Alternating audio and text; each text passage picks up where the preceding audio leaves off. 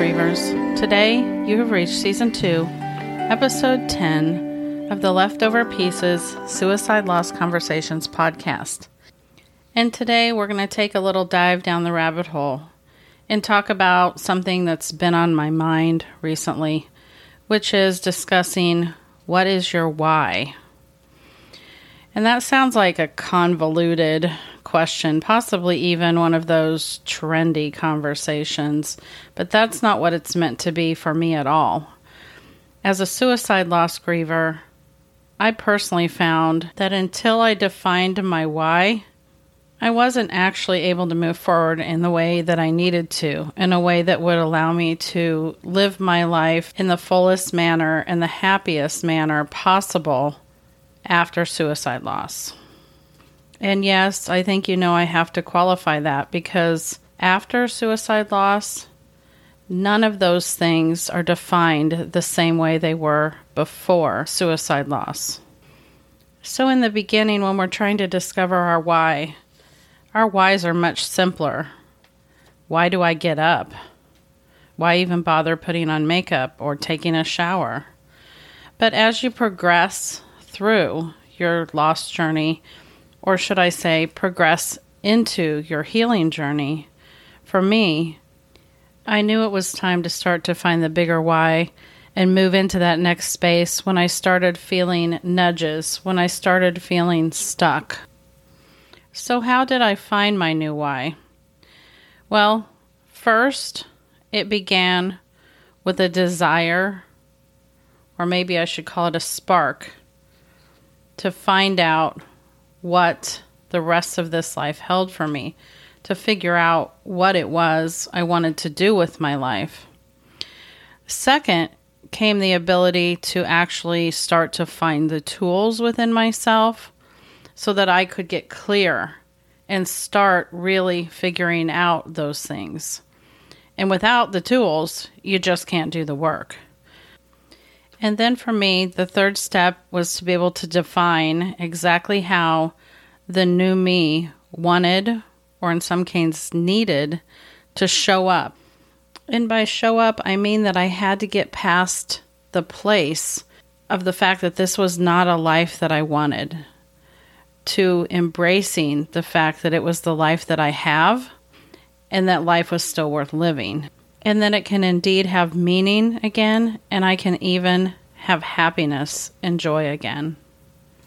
So not to take a step backwards, but I find myself thinking that some of you may be wondering, does everybody have to rediscover their why after suicide loss? And what I'll tell you is what I know from my own experience, but also what I know from speaking to and interacting with so many other suicide loss survivors in the last 5 years, and especially in the last 2 years. It seems to be universal that after a significant loss by suicide, especially child loss by suicide, that most survivors describe some version of their world and their life completely being shattered, down to the point of feeling like they didn't recognize anything anymore, that they quite literally felt lost, that it forced them to reevaluate everything that they held dear and many of the choices that they currently were living and didn't care about anymore. It caused them to rediscover who they were and what now mattered, and then eventually leads them to a rebuilding place. In other words, new growth from the ashes. So yes, I think that most suicide loss survivors find themselves in this situation. And that's why I'm talking about it. That's why I'm talking about our why. So I thought it might be relevant to share my why. I wouldn't have been able to do this a few years ago, probably not even a year ago. But here's my why. My why is to use my deepened empathy, my enlightened gifts, and my expanding knowledge to reach out my hand in help to other grieving parents who have lost their children to suicide.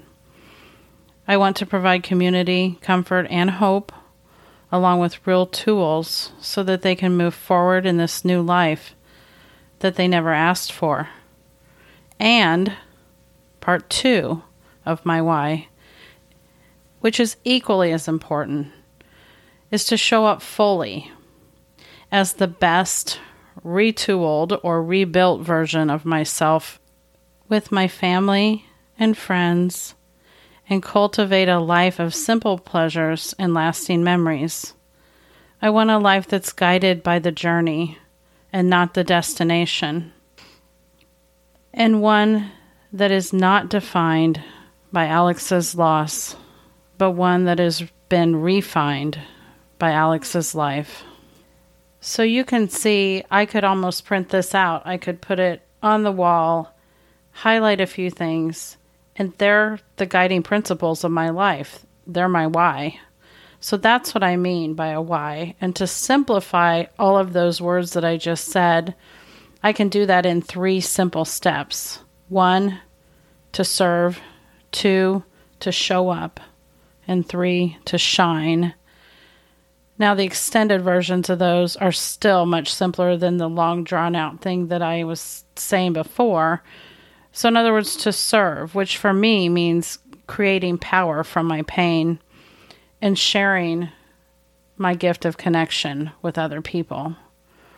And showing up, I mean as I am today, because that's ever evolving. I want to show up fully, and I want to show up only from a place of love. And in the shine part, it means to be happy in the journey, to create simple pleasures. My life has become greatly simplified from where it was before because that's how I need to exist. And again, finally, by Alex's life, not his loss. In other words, I know I said this in one of my recent episodes, but I'm kind of living by the guiding principle where that's concerned of living in the sunshine of his life and not the shadow of his death. And I get that all of this is easier said than done, but that's also not always true, because once you put the work in and once you make the choices, the doing part is not as hard as it once was. So why did I decide to talk about this today? I mean, I know I said it's been on my mind, and it has been. It's been on my mind and my heart, but I think a lot of the reason it's been on my mind and my heart is because I think, grievers, it's time that I finally talk to you about the fact that I'm about to start offering my coaching options. I am a master certified grief coach. I've slowly been building a website and a place where all things leftover pieces healing can exist. This podcast is always going to exist as a piece of that. But I've been wanting to build a coaching business for a while, being able to help others and in turn continue to help myself through this journey that's going to exist, quite honestly, for the rest of our lives.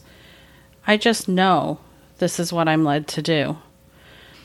So without getting too in detail or putting the cart too far before the horse, I'll just tell you from the air date of this podcast, which will be August 15th of 2021, we're just a few weeks from my website, The Leftover Pieces, actually being live. And on that website will be all things The Leftover Pieces. The podcast will, of course, remain Suicide Loss Conversations, and you can find it on the website. You'll also be able to find all things Rebuilding You, which will be the part of The Leftover Pieces that is the coaching or healing part. So without going into a lot of description today, you might be wondering why coaching or what is coaching and what's going to be offered. You know, descriptions, costs, how to get registered for things, all those things. What I can tell you right now is to keep an eye out on Instagram and in my show notes, of course. And I'll probably do a special episode to announce the launch of the website. I'm really proud of it, and I believe in my heart that it's going to be a great source of connection, hope, and healing for other parents who have lost their children to suicide. I wish more than anything that a space like this wasn't needed, that you didn't need it, and neither did I. But we do, and it's my honor to hold a place in both my heart and this community for you. So until next time, grievers, talk soon.